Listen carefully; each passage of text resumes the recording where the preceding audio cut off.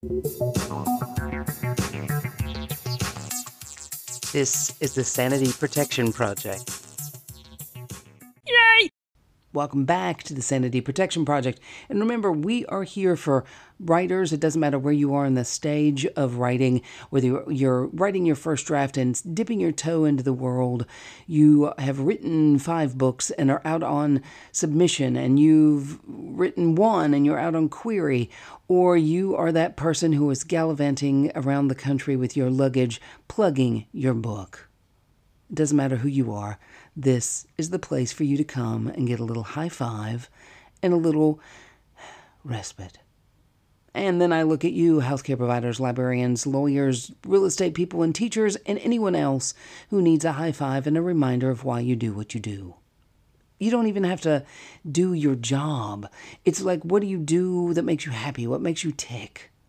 So, before I get off the beaten path and roll around in the weeds, let's do our high fives. On the count of 3. 1, 2, 3. High five. Oh, I completely forgot. Oops. Happy late birthday to HT, raising the birthday roof for you. See, if you let us know ahead of time at sanityprotectionproject@gmail.com, we can share your good news, your birthday greetings, whatever it is. You bought a new car, you bought a new microwave, I don't care.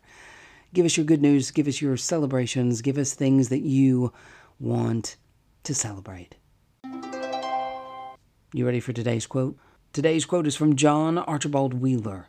Time is nature's way of keeping everything from happening at once. So, think about that.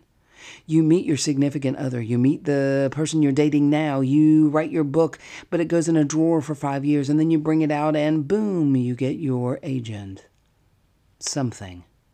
You've been looking for a house for years, and suddenly you find this one. Everything happens at the right time. That's what John is trying to tell us. Things happen the way they're supposed to happen, because if they all happened at once, life would be a huge burning ball of chaos. We don't need that on a Monday, do we? This Monday, everyone, you, I'm looking straight at you. Have a wonderful day today. Go slay your dragons, and see you here on Wednesday.